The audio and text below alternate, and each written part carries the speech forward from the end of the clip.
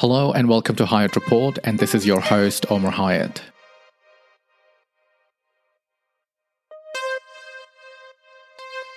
Is China really a threat to quote-unquote rules-based international order, or does the West have a hidden agenda behind its rhetoric?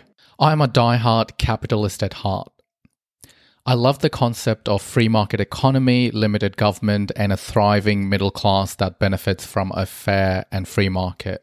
However, lately, if anybody has been paying attention to the news, you'll find that the US and its allies have been using buzzwords like quote-unquote protection of rules-based international order, at times explicitly and sometimes implicitly to express the quote-unquote challenge that a strong China might pose to the liberal democracies and their rules-based international order, which supposedly has been in place since post-war era, and often phrases like these are used in front of the media to convey how it's crucial more than ever before for these countries to work together and face that quote-unquote challenge united.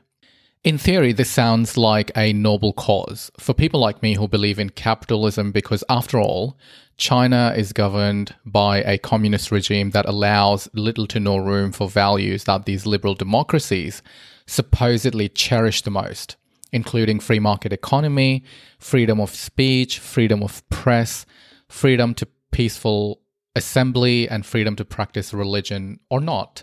But in reality, most of us know that these liberal democracies have their own issues with the values that they so profess to cherish.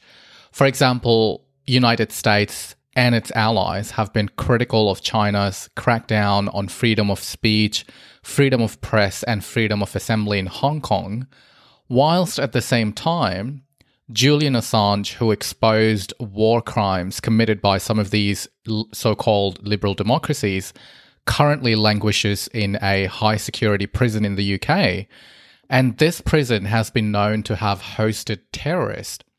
So a publisher, a journalist who exposed some of these liberal democracies and their war crimes, languishes in a high-security prison while these same countries preach China about freedom of speech, freedom of press, and freedom of assembly.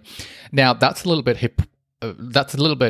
hypocritical, but it's true. These countries are preaching China about the sanctity of freedom of speech, freedom of press, and freedom of assembly, whilst at the same time persecuting Julian Assange.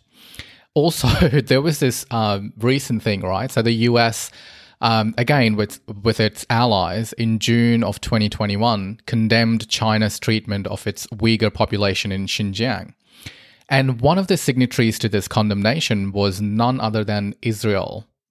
And it is a widely known fact that there have been several United Nations resolutions passed against Israel for its treatment of Palestinians that have been living under its occupation since 1967. And the other signatory to that condemnation was Canada. And again, if you've been watching news lately, you'll find, or you must have seen, that they recently discovered unmarked graves in Canada. And these graves were not graves of adults or old people who died. These were unmarked graves of children who allegedly died in the care of Catholic Church and Canadian government. And these were Native children who were abducted from their families and forced into these residential schools. So it just shows that these countries are issuing these statements against China. I'm not saying that China is a role model for human rights, right? That's not what I'm trying to argue here. What I'm calling out, though, is these countries like the US, Canada, and Israel, who have their own history of violating people's rights, are criticizing China, and that's the argument I'm trying to make. Therefore, so when you look at it in broader context, and when you look at how the US, Canada, Israel, and the EU are criticizing China for its alleged human rights violations, a reasonable person like me would beg to ask the question, if these countries are not practicing what they preach to China, then why are they preaching or demonizing China from their high and mighty ivory towers for things that they themselves have failed to uphold? This then leads to another question, which is there a different agenda perhaps than just to ensuring survival of quote-unquote rules-based international order? Because so far, neither in theory nor in practice has China challenged the rules-based international order, which is usually referred to institutions and norms that were established in the aftermath of Second World War. In fact, if anything, China has exploited the very same norms and institutions to propel its astonishing rise. It has utilized bilateral, multilateral free trade agreements to become world's manufacturing hub, whilst maintaining its authoritarian communist style of government. And even its ambitious BRI project, which is the Belt and Road Initiative, is within the norms of established principles of trade and cooperation. Then why is it that all of a sudden we are told that China is a quote-unquote challenge or quote-unquote threat to rules-based international order? Maybe we have to look at this rhetoric of China being an emerging threat to international order from a different angle. Maybe we have to look at this rhetoric from the perspective of crony capitalism, imperialism, and colonialism. Could it be that the West is insecure about not being able to maintain its monopoly over world economy that it once did? In fact, for centuries, using tools like imperialism and colonialism from its toolkit. Could it be that the West is threatened by China because it no longer is the only messiah who would invest in an underdeveloped or developing country's infrastructure projects? Could it be that the IMF, which is the International Monetary Fund, now has to compete with China in lending money, a factor that contributes to this rhetoric? Because in the past, anytime IMF lent money to the third world countries, the loans were conditional and the borrowing countries were expected to make internal reforms as set out by the IMF. And now with China as a rival, it may perhaps not be able to impose its will so freely on third world countries. If I were to play a devil's advocate here for a moment, there is another angle I would like to explore, which includes China maintaining its autonomy despite the West being its biggest customer.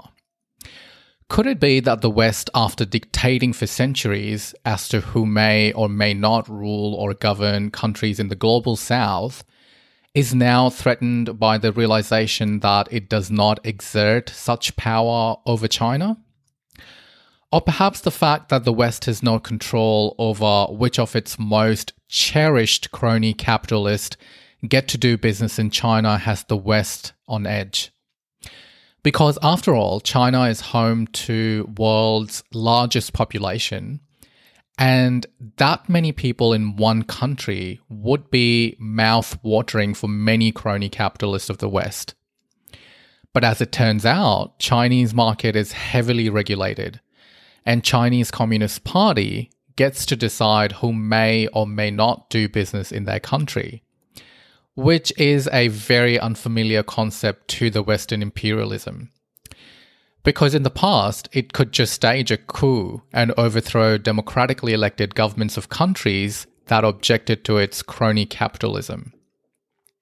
But now, because Chinese Communist Party is so authoritarian in nature, and they supposedly have a very low tolerance to corruption, so the likes of CIA and the likes of MI6 do not get to play that role of bribing people to overthrow their governments, because that's what they usually do, right? So if CIA doesn't like a regime of a country, what do they do first?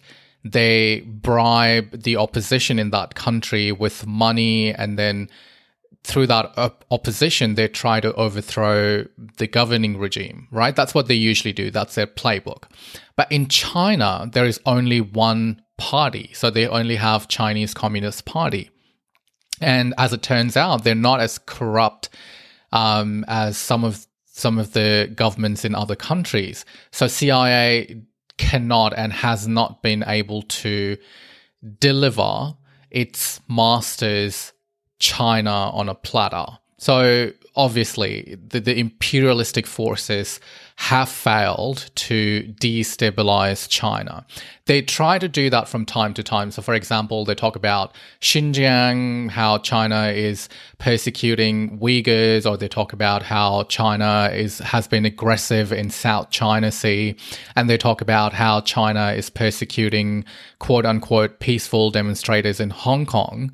But they haven't been able to do much about it, because China is a superpower and it has a strong military, it has a strong air force, it has a strong navy, and it has demonstrated that. Alternatively, could it be that the West is threatened by China because of cultural and language differences? For centuries, colonized populations learned and in many cases adopted to their colonizers' language and cultural sensibilities, right? Because it was presented to them as a form of enlightenment and at times forced onto them. But with China, despite it going through colonization, it maintained its language and unique cultural heritage and identity. And now people in the West are learning Mandarin to be able to do business with China.